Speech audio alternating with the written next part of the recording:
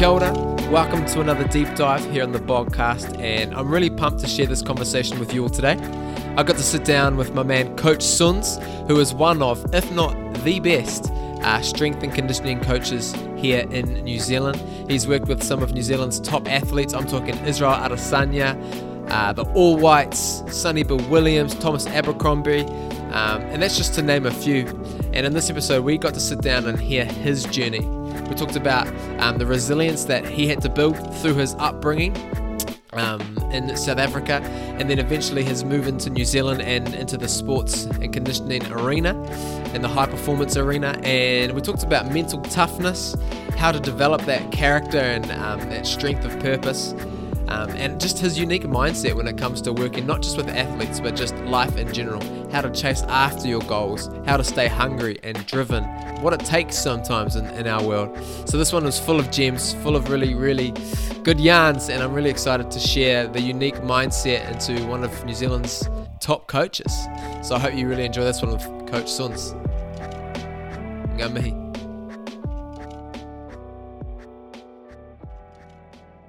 Nah, bro, I appreciate you giving up your Friday night though, bro. I mean, it is, like you're saying, it's busy season, eh?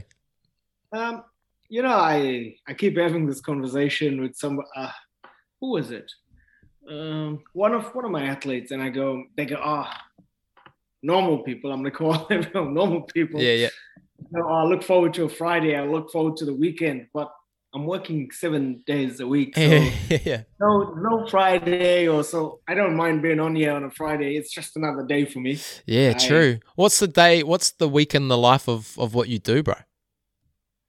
Just pretty much every day is the same in regards to get up and go and help somebody else.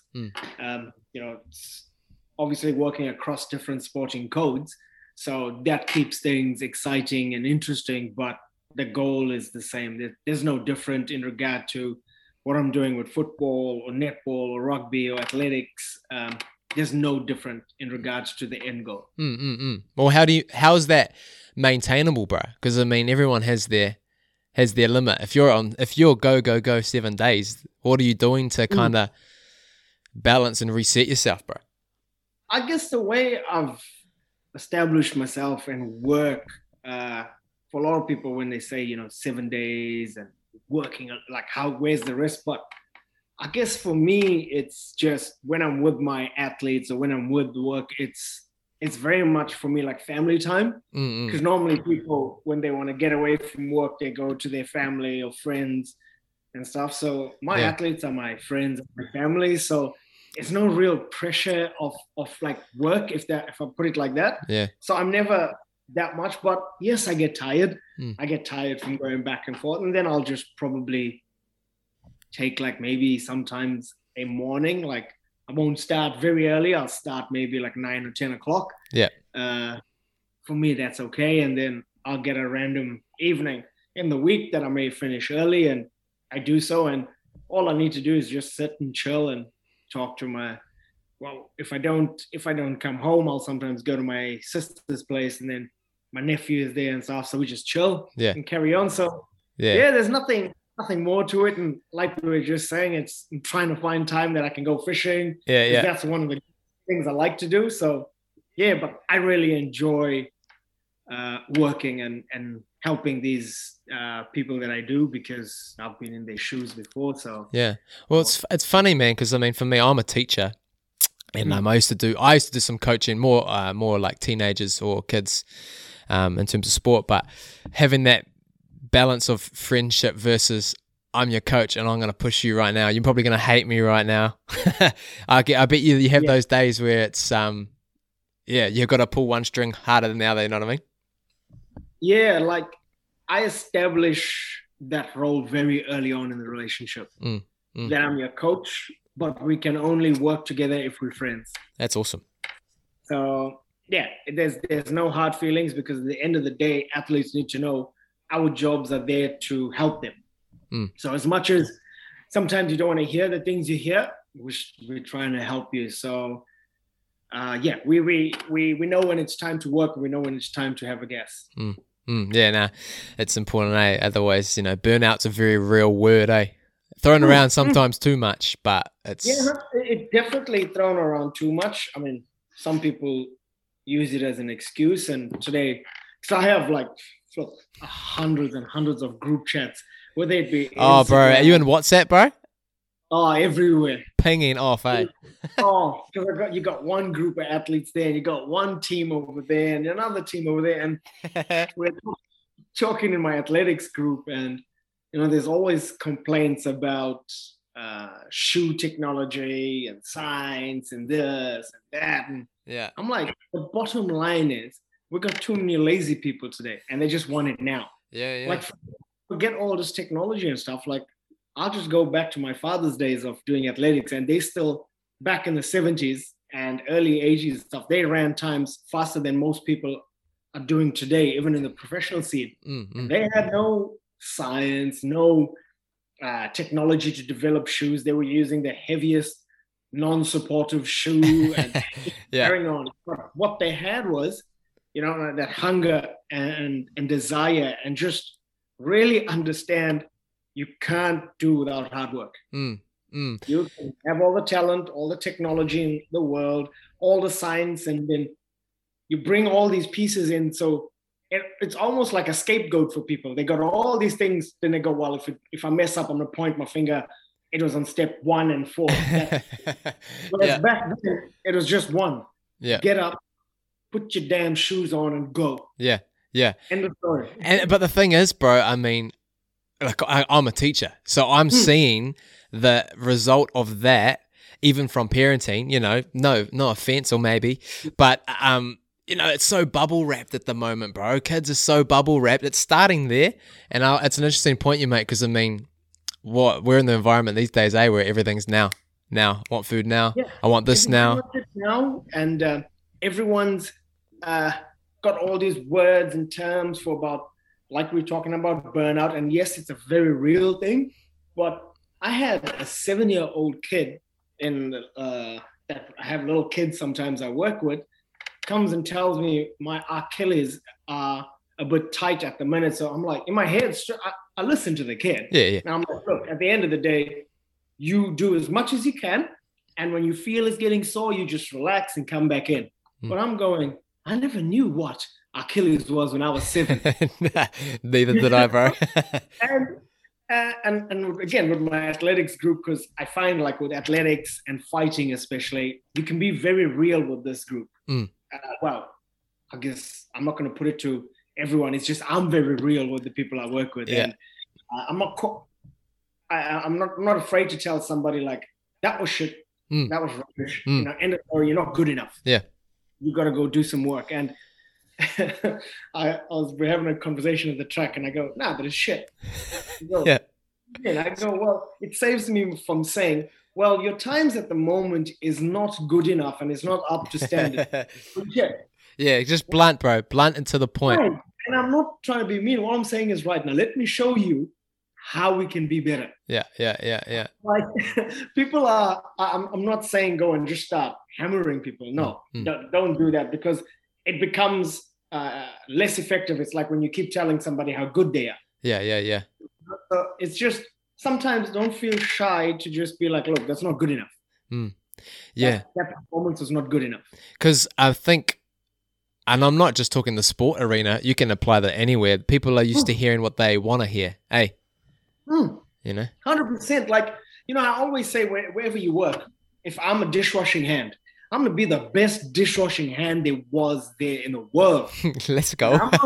I'm not limiting myself. I want to be the best dishwasher at NZ. I'm going to be the best dishwashing hand in the world. But the problem is, people don't understand the task at hand and what they're trying to do. A lot of people understand just buying their time in a job, buying their time to the next best thing. And that's perfectly fine. But you're creating bad habits if you not putting everything into the task at hand, because you can only lead to the next best moment if you do your best in the current moment. 100%. Yeah. And we become the masters of creating shortcuts for ourselves, eh? Oh yeah. You know what I'm saying? Like, we're so quick to, how do I do this the easiest, the quickest? Like, and it does create bad momentum, bad rhythm, bad routine, and then there's always shortfall. For shortcut, there's short form. Yeah. You know, so it goes hand in hand. Right. You can't leave out the hard work and that long path to success, and remembering that it's not just a linear path. Undulating. Yeah. Yeah. But I'm curious, bro, where that comes from for you in terms of that mindset, because I mean, look, you've had the opportunities to work with some of the the best athletes in New Zealand or even internationally.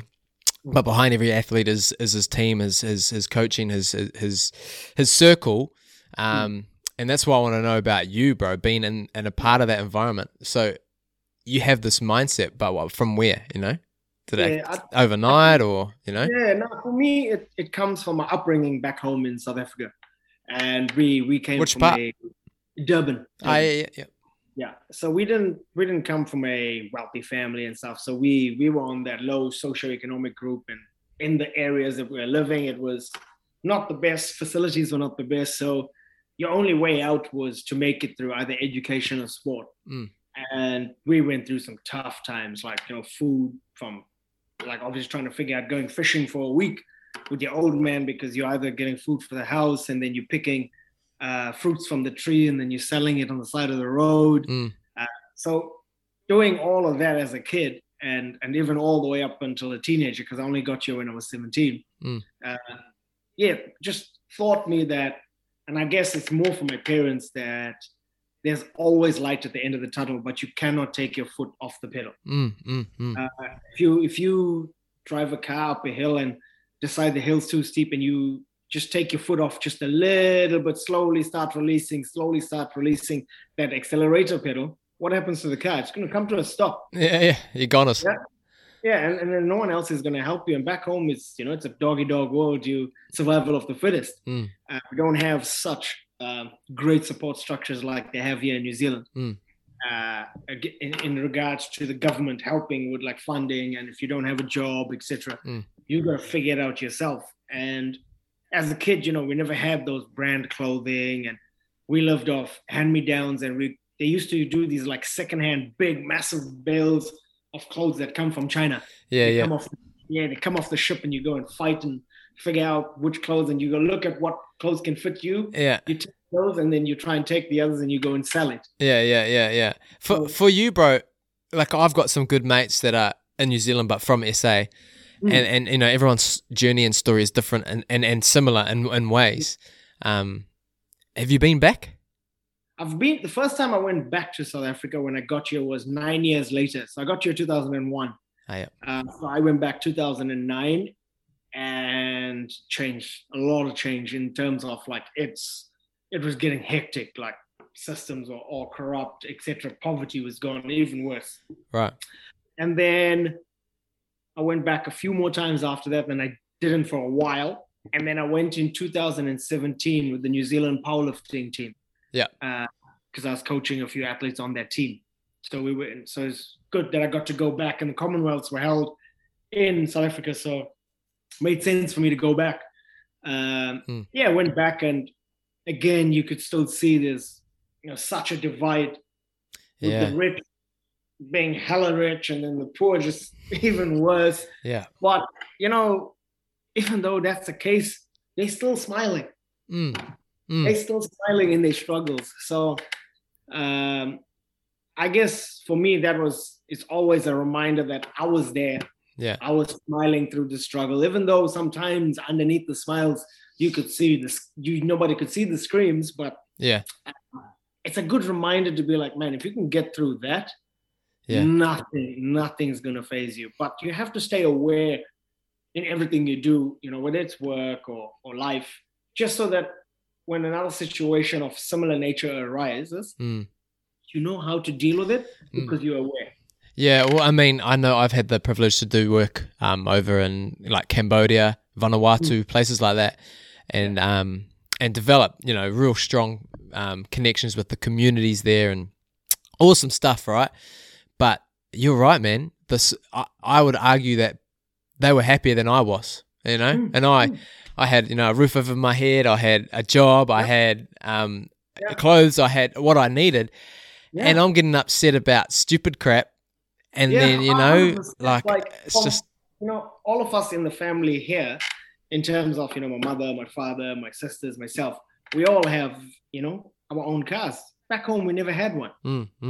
So it was like, little things like that, that you go, man, like, look at us, we're driving our own vehicles.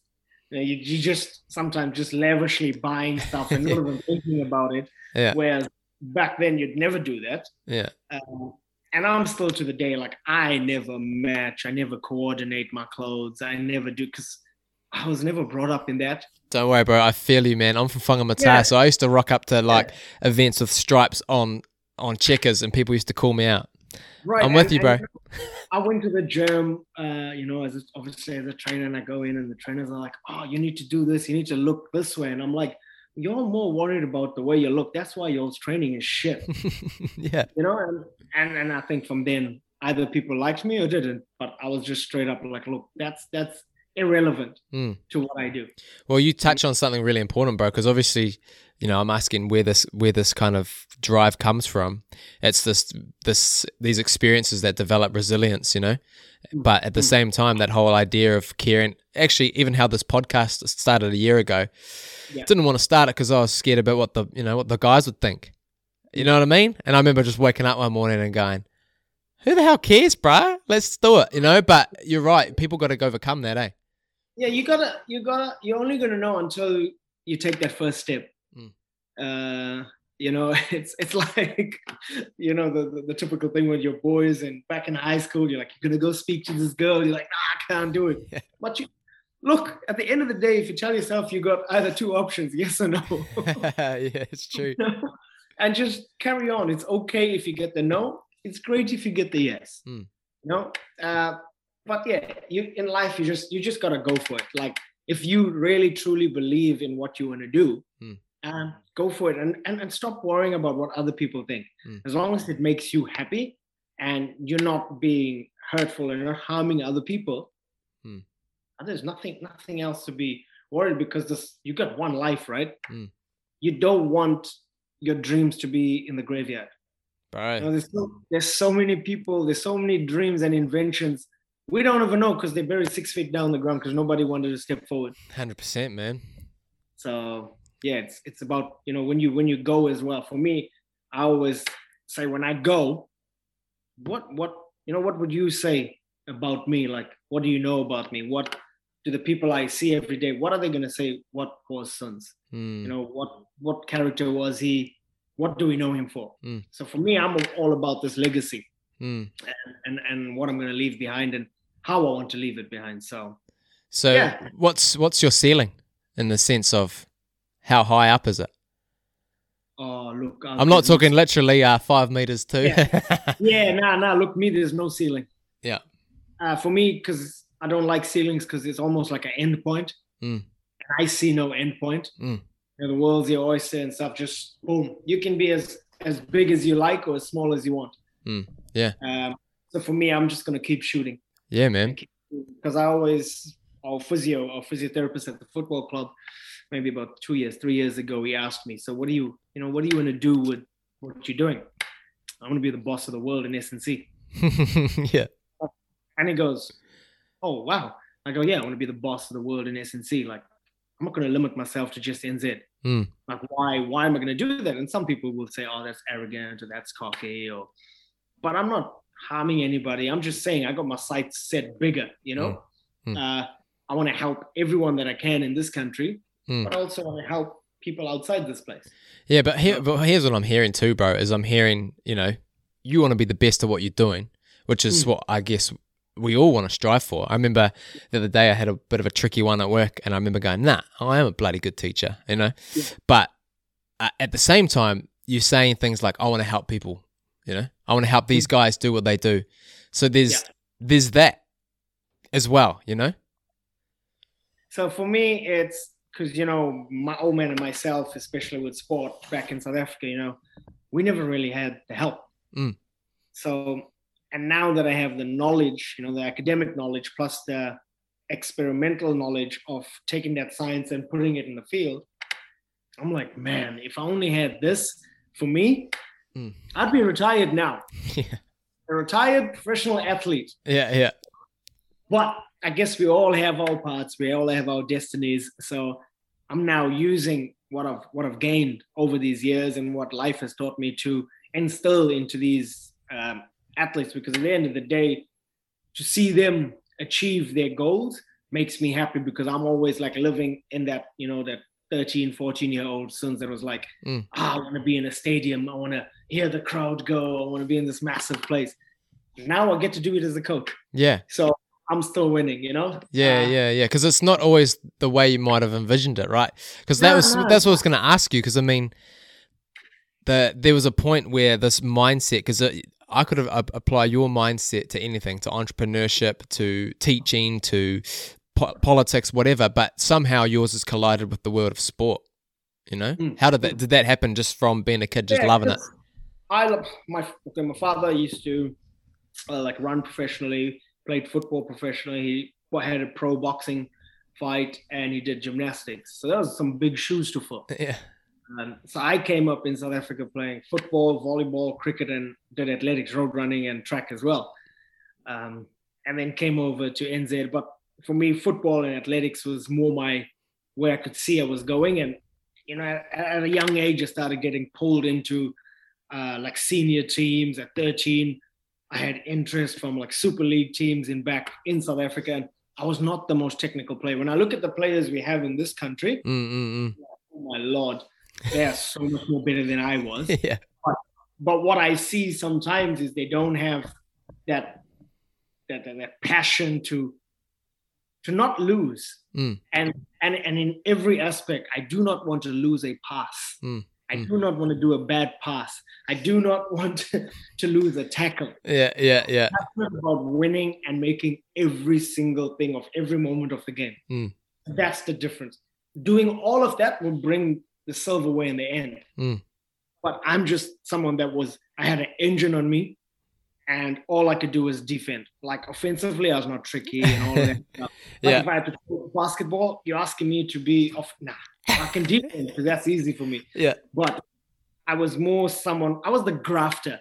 I was the grafter of the team. It's like, in NFL, you got the quarterbacks that take all the shine. Yeah. Everyone else, don't get it. In basketball, you got the 3-pointers; they get all the shine. But you're in there, setting screens on dudes, bro. Screens all day. We're doing the dirt and the paint. Yeah, bro. That's us. But bro, that's so good. I understood my role. I understood my role, and I did my role to the best that I could. My job was to get the ball. Yeah. Control the ball and pass the ball. That's it. Yeah. It's funny, bro. You remind me of I did one of these with the guy Ben Sigmund. I don't know if you know him. He used to play Wellington. He said the same things, bro. He's like, mate, I couldn't hit the side of a barn door at times, but I knew my role. It reminded me of the same mindset. But it's true, because what you're saying is you knew your role and you did it. I wonder how many of us fail, and especially in the sporting arena, because we try to do what we're not meant to. Right. You want to try and do everything. And sometimes, yes, you want to help, but how about just focus on your job? Lead and do your job so well that it's infectious. It's a snowball effect to the next person.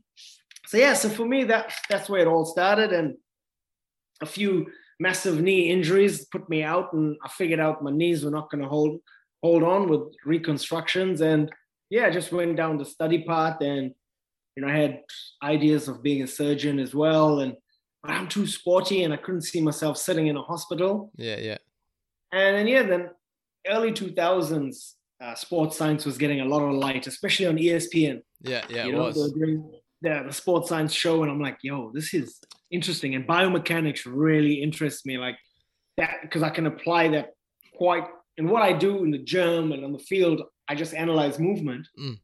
Everything that I was seeing, and I'm like, yo, this is either a gift or something, like I'm from an X-Men or something, because I can just see things unfolding. And I know how to change it. So I decided, right, that's it. I'm gonna go see where I can study this sports science thing. And didn't know what's going on. So I searched, and Auckland University and the AUT, and went down those routes, and and that's where. So you went Auckland or AUT or both? AUT. Ah, yeah. and finished off AUT with postgrad as well. And AUT, unreal. Like the lecturers and the professors there, all the researchers within sports science are pretty switched on. I wonder if you had Simon. What's his last name? Welsh guy, Simon. Welsh guy. Yeah. I had him. He was my footy coach a couple of years ago. Oh, okay. Yeah, Puhui. Yep. I had Simon in my early years. Funny. He was there, and then but all the sports science researchers and professors and quite switched on and very helpful, very helpful, and the way they run their program is well, and then how they handle student athletes, like Bruce Meyer, he's in charge of all the student athletes, and he's probably one of the most supportive people. And I see him a little bit like with the same in regards to how passionate he is about, sport and student athlete sort of life. So that's how it all happened. And then fast forward all these years later, and here we are. I just kept to my guns and just continued pushing through. Here we are. And the cool thing is, I think I saw you post something, bro. Your gram is crack up. But you posted something the other day, and it was like, "Mama, we made it." I can't remember what it was you're on, but it's cool because it all comes back to that thing of, you know what, I'm gonna grind, I'm gonna work hard, and I'm gonna not have a ceiling. I think it was E.T. Eric the Hip Hop Preacher. Yeah. It was on one of his videos that he put a video together, and it was obviously me and Israel in the video. So I was like, "Mom, we made it!" Yeah, we're on. Yeah, because when E.T. came big on the scene and stuff, I used to listen to him, and I still listen to E.T., Inkley Johnson, all these people. I still listen to them on my way when I'm driving to work. I listen to them purely because that stuff just gets me words. I listen to words. When people talk, I'm listening to words because your words are a direct connection to what's happening here. Because sometimes people say something, and go, "Oh, I didn't mean it." No, but you actually do. Yeah. Because that's the first thing that came out of your mouth. Yeah. I listen to words, and sometimes some things they say just triggers you. And then you go, "Oh, shit, I need to do this." Because sometimes you can get caught in a lapse, and then 100%. 100%. So I did that, and then I'm always going to be striving to that goal. Is like, got to take care of the family. And well, even on that note, I mean, of people you're looking up to in the CNS world, not even in that world, anywhere in general, are there people that are standouts in the whole strength and conditioning? Not just there, bro. I'm just talking in general. Oh, in general. Ooh, this. You know what I mean? The dudes that for you, because obviously I remember when I emailed you, I was like, "Yo, are you keen?" You're like, "Bro, if it's one person or whatever, I'm in." If it helps somebody, But for you, there must be people that you are receiving as well. You know what I mean? Yeah, like who do I? This is a hard one. It could even be a collection, and I think it would be, Yeah, like I got so many different, things that I just watch and I see and I hear and I go, "Okay, I want that in regards to," but everything's going back to like that 13-year-old or 10-year-old sons that goes, that one thing, I just want to live comfortably, right? And then it comes down to my job now where I want to help people and helping people enable me to live comfortably. Yeah. So no, I just, it can be a random, it could be anybody, it doesn't have to be, I don't know, anybody famous or anything, but 100%. I'm always someone that I'll take something, if I hear it and it clicks with me, I'll take it. But I don't get, and it's bad, I don't know if it's bad, I don't think it's bad, but when people go, "Oh, who's the S&Cs you look up to?" I look up to me. Yeah. I don't like go and follow an S&C coach and go doing this. I'm creating my own methods, my own legacies. I'm telling my own story. Yeah. And it's not a disrespect to anybody. There's great S&C coaches out there. 100% they are. But I'm always to the point of like, I'm ahead of the pack. Yeah. And I'm going to keep working so nobody catches me. Yeah. But man. I want, and by saying that, I want you to go, okay, it's on. Let's go. Yeah. Let's go. So for me, that's how I view it, but not in a disrespectful way. 100%. It's funny. I'm the same, bro. If someone says, "Oh, no, you won't." Oh, yeah. Bro. Yeah, Yeah. exactly. All right. Let's do it. Exactly. So for me, I just keep true to my guns, and I've been doing the same thing I've been doing year after year. And it seems to be working, touch wood. Yeah. What do you think if you were having dinner, bro, with your 13-year-old or 12-year-old self and then your 60-year-old self and you now, what do you think that conversation would be like? So all three of us at the table. Yeah, man. The young 10-year-old sons, we got a 16-year-old sons, and we got 60-year-old sons sitting at the table. Yeah, bro. I think the conversation will be exactly like how we started this conversation about chasing and going for it. Yeah.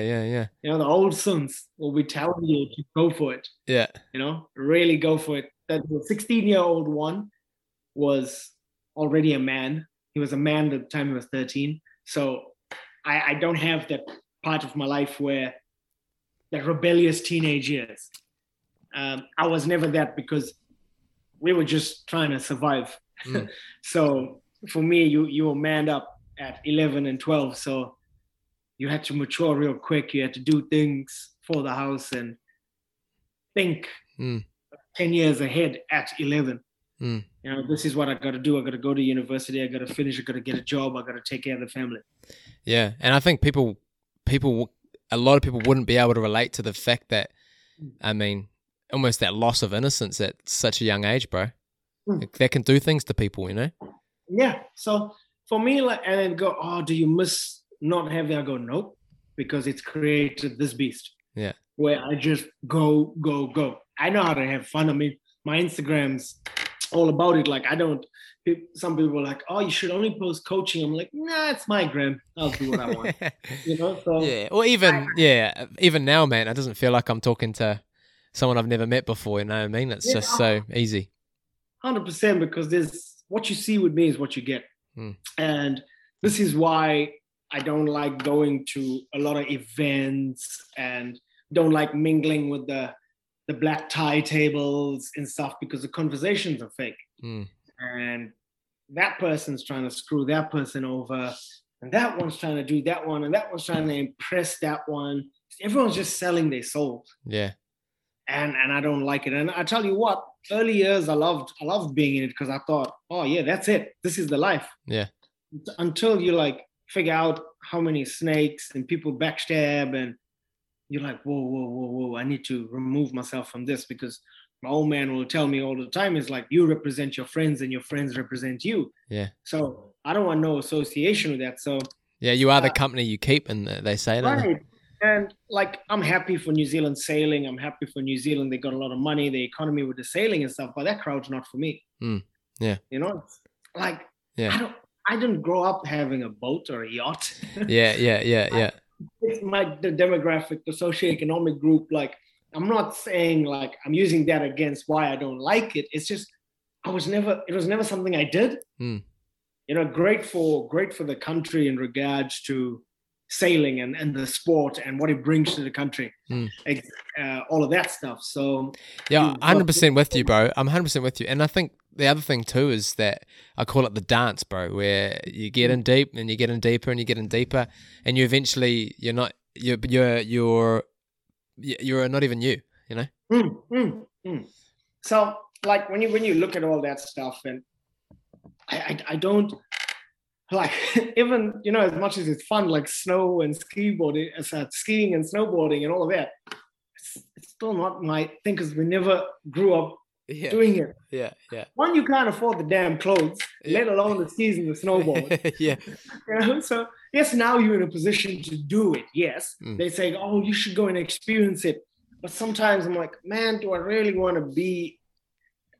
There's almost that little bit of a fear, like, you know, stepping into that circles again. And I'm like, nah.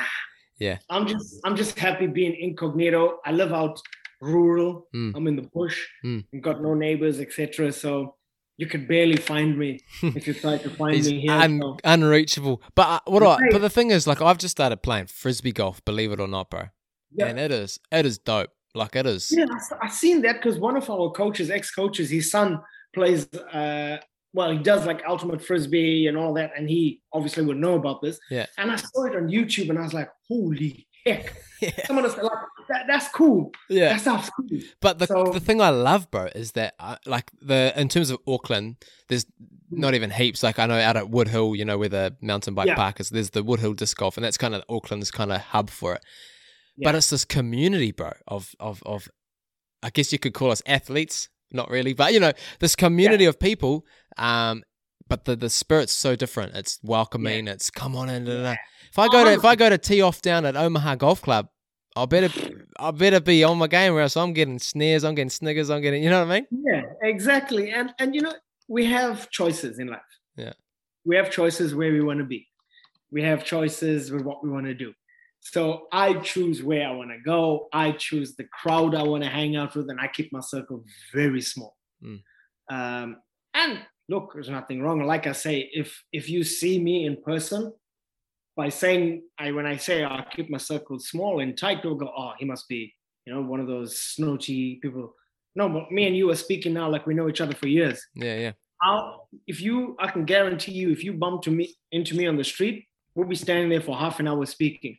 Yeah, I won't even know your name, and we'll be speaking because I'm all about interactions. You know, I'm always looking at people when I'm walking. I'm like, please smile at me, because I'm smiling and looking like a fool right now. Yeah. Like, you know, people are awkward about this eye contact, and so they're socially awkward. Yeah. And I'm just like trying to smile and go, you know what?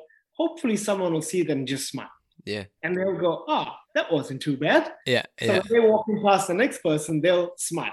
Yeah. But even what you said earlier about conversations, bro, I mean, and I'm interested, and I'm going to ask you in terms of your approach to working with different athletes, but the whole idea of breaking the fake, you know, breaking the shallow convo. I mean, what we're doing, this podcast started out of me going, bro, I have way too many fake ass conversations with people. How's your day?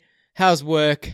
Yeah. How's the family? Do you really care about Do you work? care? You know, so, yeah, it's good that you've got that mindset, because you got to go deeper than the surface. Too many people just use you and ride you until the next best thing comes along. You know, you got, and like Israel will say, you know, clout people, clout trouts and clout chasers, and everyone's like, oh, we'll jump on him because he's associated with all these superstars.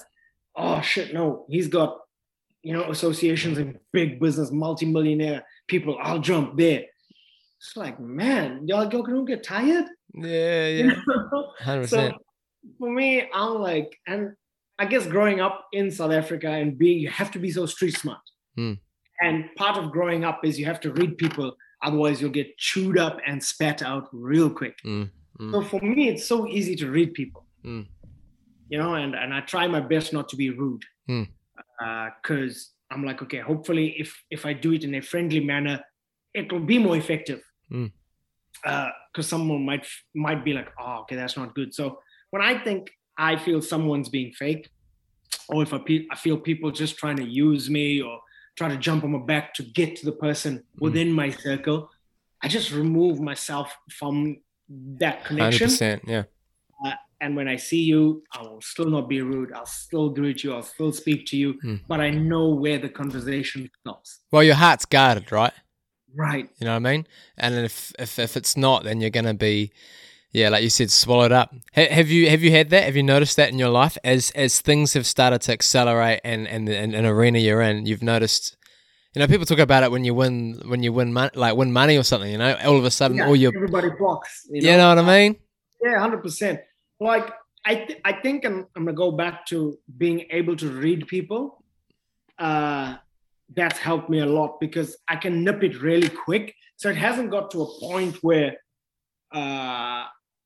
it got too far in, where people just started, you know, vulturing and leeching off you. But I could see, like, okay, I just saw you 3 months ago, but how come you're being overly friendly with me now? Because you see all this light happening. Yeah.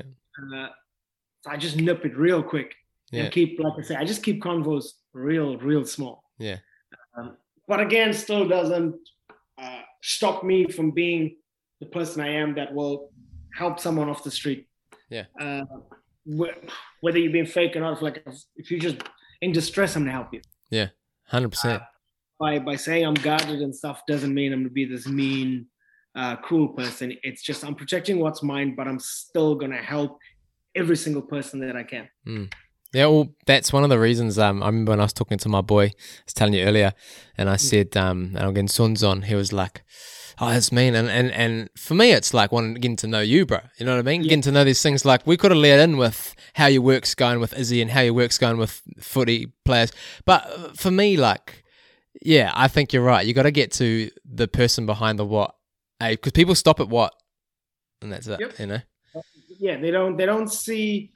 So if you look at a watch and a chronographical watch and you just have a look at it and you see the needles, but you don't know all the dials behind it, all the little clogs and all the stuff working behind. So I guess, yeah. But like I said, I accept my role. I know my role as a coach. I always say it. My job is to open the curtain for you, not for me to be in front of the curtain in the spotlight. My job is to open the curtain so you can come through. Nobody needs to see me. And I know that's my job. I know that's my role. So I'm happy with it. I don't do this to be in the spotlight. Yeah. 100%. Yeah. And I mean, I'm curious as to how that transition happened, because I know, as I was saying earlier, my mate who went to the HPC, I think that was what it was called? HPC? HPC, yeah. Yeah. Where was that? Was that up in, Birkenhead? Nah. So there was, Wairau. Yeah. So HPC was, when I finished university, I opened that with a friend on the North Shore. And then after 4 years, I moved to the city, which was HPU already set up in Les Mills. So I just jumped in there and took all my athletes there. And then, that all closed and stuff. So yeah. So how did that spiral to, I guess, what you are doing now? Because I mean, like you said, you're just another guy helping other guys and girls out. But how did it spiral to the point where you're working with some of these people? I guess if we go back to university, I knew what I wanted to do. And like I said, I chased up sports science. And in that last year of university, we were planning of opening a performance gym, because there's no real performance gyms. Everything's just a commercial type of gym. And like, let's do this for teams and athletes. So we did that. And for me, I found that it was going well. And there was a big influx of people trying to get me to work with them. Because like I said, I could just see how things should be done, because I played all these sports, athletics, football, volleyball, cricket. I understand movement because I'm aware. But now I've got science behind it. I understand it even more. So I just started applying myself, and people just started rolling through. Then I went to the city where it was more accessible, or I became more accessible. And my work started shining through, and, you got your top athletes coming through, and word of mouth goes from there. And it's just it's a spiral, and it's a snowball effect from there. And to the point now where I just accompany teams or athletes to that, wherever they are working. I think it just was a snowball effect on one person to the next person, and obviously performance from it and results. Well, I was about to say, because you've the results have done the talking. You haven't gone and cushioned up to people. You've let your work, do the talking for you, eh? Yeah, 100%. And I've been, like, I say I'm a DIY. I do my own marketing. I do everything, myself. I'm learning every day about this whole, because there's a business side to it. Yeah. But I don't let it overtake the main goal of Coach Sunz. And that's how it's like, I just need to know how to manage Coach Sunz, because all these spotlights are coming now. I was like, okay, I need to know what I need to shut off, what I need to give. So that's the parts, learning, like, okay, just ignore those, and you don't need that, just you learn. Because logistically, what does it look like for you, bro? I mean, obviously you must have some sort of like clientele roster of athletes you're working with, whether it be concurrently or in the past, or however it works for you. Is it just you got a bunch of names that you're working in different fields, or is it seasonal with athletes? How does it kind of work? So yes, there's seasonal and there's full-time. For example, Israel's been with me for going 8 years now. Kai is coming on 4 or 5 years now. Pretty much everyone that works with me stays with me. That says something, bro. Yeah, and I'm not afraid to admit it. There's a reason they're coming back. Not just the results that they're getting is because I genuinely care. Like there's a bunch and a lot of people that I train and I take no money from them. Yeah. So because I know they cannot afford it. And these are Commonwealth medalists for our country that cannot afford to pay me because they're still trying to make it. Isn't that nuts, man? That's our country, man. At times, Yep, they don't get funding from whether it's High Performance Sport New Zealand. They don't get carded, but then you get other people that are carded that don't actually take the field or the court or the ring or whatever it is. And you're like, oh, this person got a medal, but they still not carded. And so I got a whole lot of athletes that I train for free. Yeah. I remember I used to like buy people their training equipment. I'd pay for their competitions. I'd pay for their national fees, entry, their accommodation, their flights.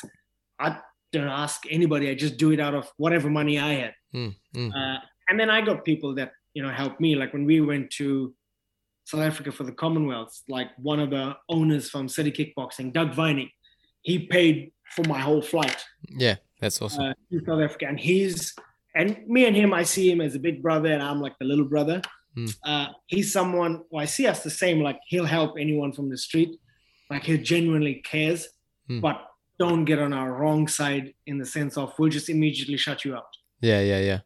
We do things out of the good of our heart and want to put you on your feet. So yeah, for me, it's seasonal in terms of if they go to their pro club, once their season finishes, they come to me for their off season. Each year we progressively build and work on things because certain things have to change. And then, like football club, I've been with Eastern Suburbs now, 5 years, going 6 years. Are you with Eastern Suburbs, bro? Yeah. Hey. I've been there, since 2015. Was that, I could be totally wrong. Is that where McCowett was at not long ago? The National League, when we won the National League. Yeah. So you're involved then, eh? Nice. Yeah. I was there. Claim it. And then obviously the All Whites, been with them since 2019.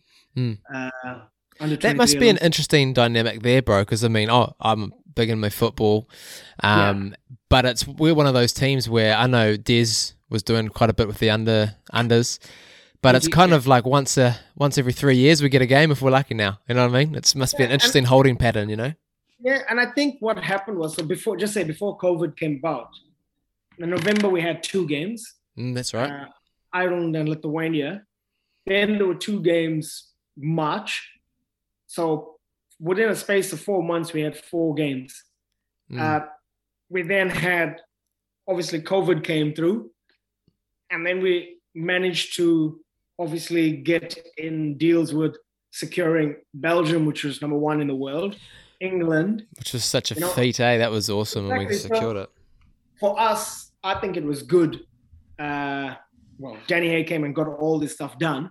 And I think the new CEO and stuff. So take away COVID, we would have had 1, 2, 3, 4, 5. We probably had like 8 games within the year and a half. So that change was there. Yeah. Just bad time. Yeah. Well, hopefully we can regain momentum when the world regains a bit of normality. And I think, let's, with the whole vaccine thing and whether that works as a passport, to negate the whole quarantine, because that's a big issue. And then the fear of, getting a virus and then taking it back. And if it stops transmission rates, voila. Yeah. That's your world at the moment, is traveling with athletes. Exactly. Just control what you can. Yeah. Ignore all the Facebook, Instagram, Google researchers that actually don't know anything.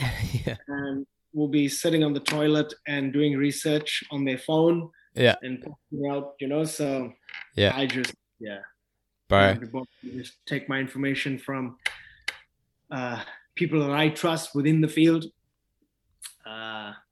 There's always the latest this and the latest that, but you gotta go with what works and what. 1 minute they're telling you, back in the days, they're telling you to eat vegetables only.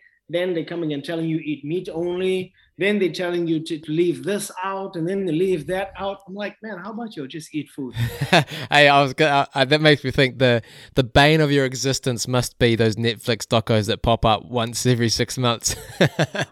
I think, I posted, there was a photo that floated Yeah. by, hold on, I'll find this photo now. It was great. I saw it on like one of these doctors in nutrition. He posted it. Oh, yeah. It was unreal scenes. I thought it was great. Come on. Where you at? And the best, I think it was like, it said, crap, I stepped on a bit of shit. Yeah. And he picked his feet up to look under it. Yeah. And it said Netflix, I think nutrition documentaries and stuff. Yeah, bro. Oh, man. Because I remember... from people obviously so high up in the nutrition field. Yeah. You gotta laugh. And like I say, everyone's entitled to their opinion, but then there's a difference between an opinion and a professional opinion. Yeah, 100%. And well, that's interesting because those are worlds colliding in terms of, you know, strength and conditioning and nutrition. Mm-hmm. What is that kind of coming together like? Because you must work a little bit in both, I guess. Yeah, so like a lot of the guys and teams, etc., they have their nutritionists. And they take care of their food side. But then obviously, you know, athletes are inquisitive and they see something posted and they want to be like, ooh, this will give me the 0.5% that I'm looking for. Yeah. So unless an athlete that trusts their coaches and the nutrition, the dietitian, I'm put them as a coaching as well, trust all the people in their circle, they will not worry about something. Well, it's interesting you say that because I know you've done some work with Sonny and like his diet, obviously religious reasons also, but it's completely different, right? I had a mate of mine that played alongside him when he was in Auckland. Yeah. And, you know, they will be in the cafeteria with their whatever they're eating, but Sonny's meals were always different. The case in point right there, I mean, if he's one of the, you know, most fit, shred athletes I've, you know, ever witnessed and just an absolute beast. But I mean, Sonny diet's not everything, you know. One of the most talented athletes that I've worked with, purely because when I go back to biomechanics, he's a large human being, but he can move. So when you see someone that big move so fluidly, you're like, the boy is talented. Yeah, he is really talented. But he's so dedicated to what he does, taking care of his body, eating right. It all shows. This is why they pros for 10, 12, 15 years, you know, because they do this and they understand their body more than anybody else. Yeah, and I think because here's the thing, bro, and you said it earlier, people are coming to you not just for, you know, what you're providing in terms of skill set and all those things, but personality and approach, right?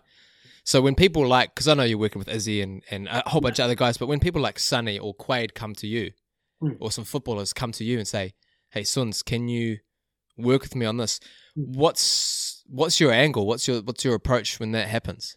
Because you obviously want to know, do they want to know what you think they should work on, or is it more them telling you, hey, I want to work on this? Or how does that kind of work? What's that dance? So when people come to me and, you know, be the number one athlete in the world, they get treated just like my grassroots athletes in respect of, okay, tell me what it is you after, what's your goal?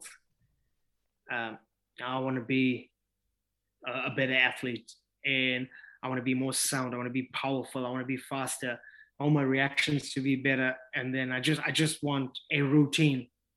So then I come up with a plan. I don't ask them for any specifics. I just tell me the components that they feel, that they think should happen. And then I go, okay, let's do this. And then as we train, a week or two goes by, I figure out a pattern, and then I go, okay, we actually can't do that because you can't do that. Let's sort this out first, and then we'll get that. And I explain it in that manner. So I'm very simple. My training is very simple and basic. And I always say it's simple and basic does not mean easy. So, yeah. And I guess too, I remember as I said, disc golf, all about it at the moment. And I remember I was playing the other day with my boys and I was having a shocker, bro. Absolute shocker. And I remember saying to my mate, I'm talking like losing it at your disc kind of shocker. You know what I'm saying? That's how you know you've lost, eh? You haven't been beaten by your opponent, you've been beaten by yourself. And I remember saying, this is such a mind game, eh? Like if you lose it in here, you've lost it and with your skill set, you know? But that must apply everywhere, you know? It's everywhere. Like I always tell people, don't panic. Yes, it's easier said than done, but just like bad boys, woosah. You know, just relax. Plan out, you know, de-escalate the situation. Yeah. Control what you can control. Change whatever you feel you need to change, whether it's 1 step or 2 steps, and see what happens. If it didn't work, keep that step, change the next step. But you can't just completely change everything. It's not an overhaul. You might just need to have to just adjust one thing. And you can only do this comfortably and confidently if you practice working under pressure.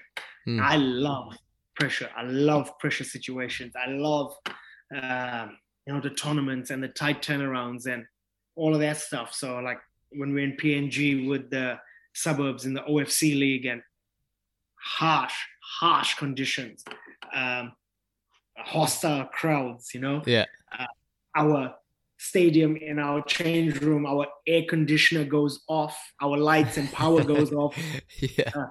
So you got to think on the spot, everything from your eye spots, the sweating to the drill. You got to take all of those things into consideration. You've got to plan that everything's going to go wrong and put things into place. That if this goes wrong, this is what I'm going to do.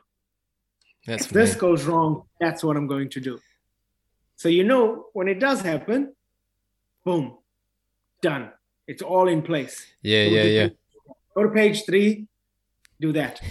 Open the handbook. Scenario C.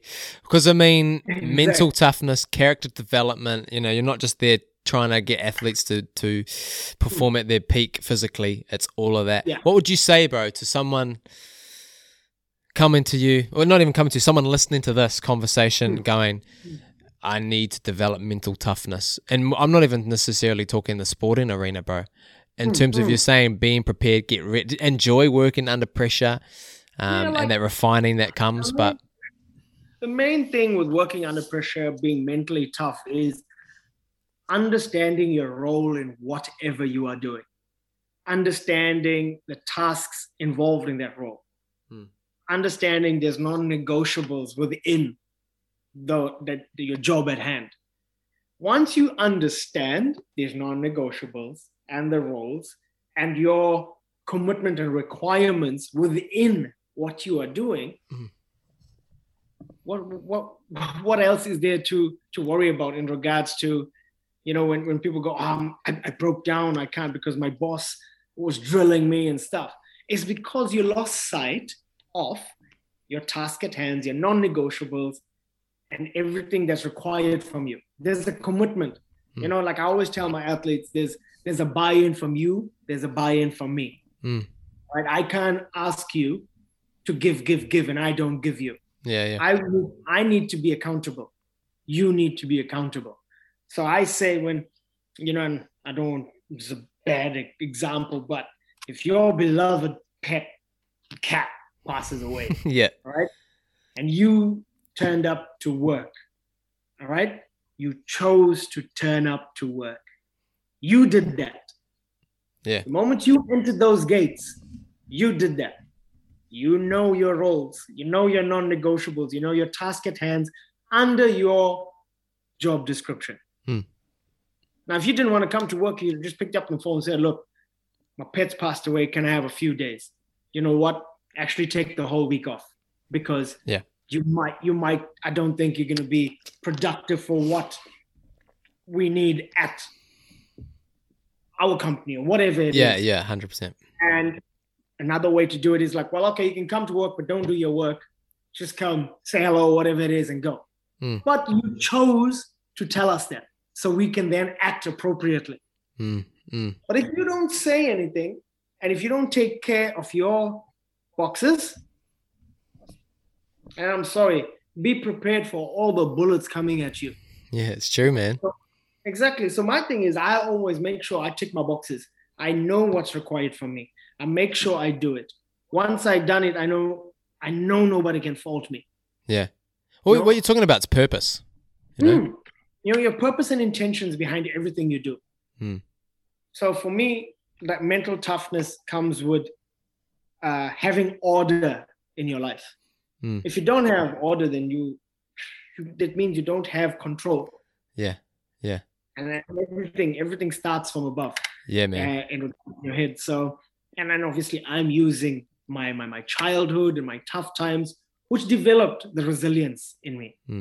So my thing is to people that listens to this and they go, and if you're feeling like your boss, your coach, your partner, somebody is being harsh, maybe just step back and see what they're trying to do. Yeah. Whether it's coming from a place of malicious intent, and you can understand that situation and go, oh, okay, definitely not malicious intent. They're trying to help me. Yes, you do get people that are just being absolute idiots. Yeah, 100%. And that's where you just put them in their place. But my thing is, take everything in that moment. Like when I tell athletes, I'm going to drill you now, but when the session's over, we're going to go have dinner together. It's only for that moment. Don't revolve your life around the moment. Once that moment is finished, it's finished. Having control of everything. And that's where it comes down to controlling everything within your life. For me and my lived experiences got me my mental toughness. But like I say, I control everything I do. I choose what I do, so I'm ready for any consequence. And those are the key words: intentionality and prioritization. Eh? You know what I mean? 100%. Yeah, lining your ducks up in a row, bro. Have you ever thought about getting a TED Talk underway, mate? Because this is like I'm not trying to talk you up or anything, but I'm just saying, bro. Like what you're speaking is just dead on, bro. Yeah, like so many. When I'm on, YouTube, you end up on so many holes and stuff, and you end up in TED Talks and stuff. And I go, I'll say this to myself.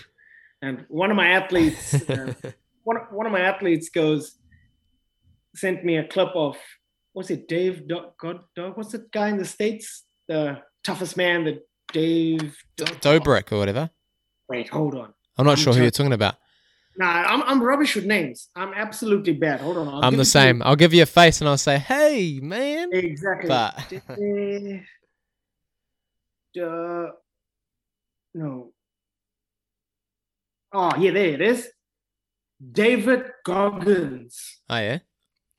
He's an American ultramarathon runner. He was a Navy SEAL, whatever it is. He's like this guy that, is about being mentally tough and doing all these things, like bestseller in a book and stuff, and a great story or whatever it is. And one of my athletes who's moved to Waikato now and she's busy there, she sent me a video and she goes, who's David Goggins? We've been hearing this from you for years and years ago. Yeah.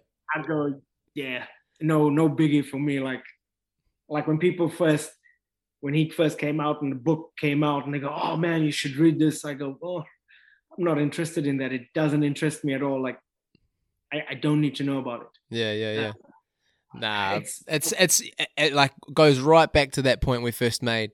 And I mean, I remember when I used to get people. So like, obviously when I do my friends on the podcast, I love it because everyone's journey, whether you've worked with, where I'm working with musicians or I'm working with coaches or I'm working with my old mate down the road. Everyone's got a story, right?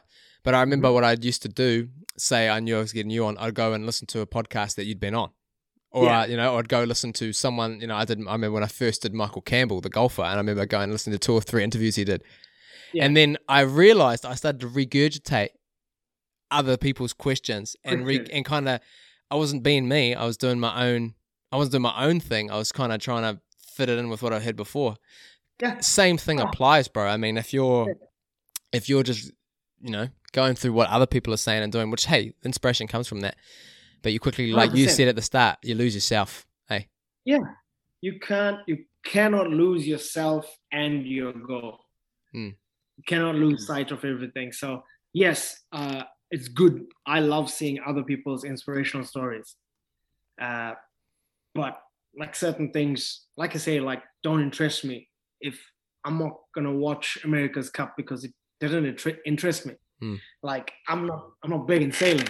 Yeah. Like great for New Zealand sailing and the country in regards to what it's done, but I'm not big on sailing. It's not something I was brought up doing. Yeah. So, some people get hurt when you say, "Oh, I don't really care about America's Cup." Like, good if we won, because I know what the bounce back or the feedback from that is, and the buy-offs and the trade-offs of winning something so major. It's not something I grew up doing. Yeah, hard, bro. And it's hard for people to understand. Like, I'm like, yo, I came from South Africa in a place where we didn't have much, man. Yeah. So you asking me to go worry about these $1 million yachts? Yeah. Really? Yeah. Yeah, man. That's not my cup of tea either. Sunz, bro, honestly, it's been such a dope convo. I mean, I feel like we could go on for hours, legit. But man, I just wanted to leave you with the last say for someone listening. We've talked about so many things. I don't know how you'd summarize it, but for someone that's wanting to strive for greatness, how would you summarize, bro?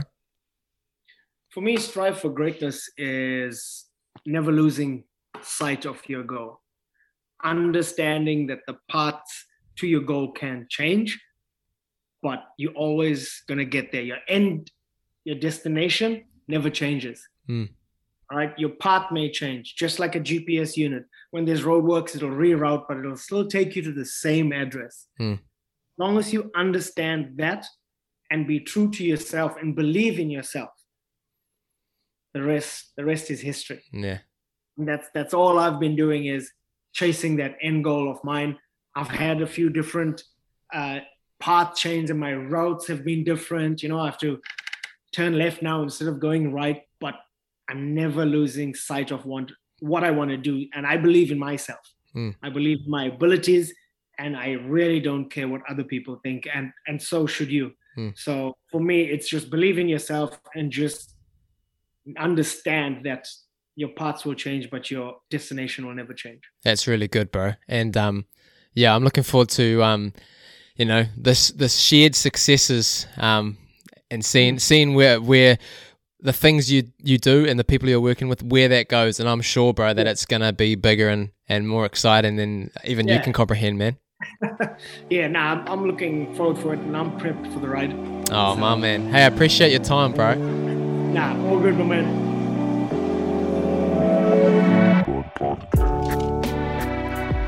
Well, once again, Sunz, thanks, bro, for hopping on and sharing your journey, the things you've learnt. And I don't know about anyone listening, but I definitely walked away challenged.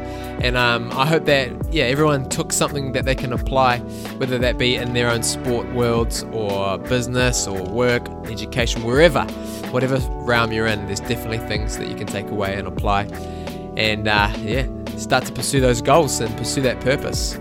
And next week, another familiar face hopping on the podcast. And I know that a few of you will be excited to hear once again from one of New Zealand's greatest ever explorers. So stay tuned for that one. Peace.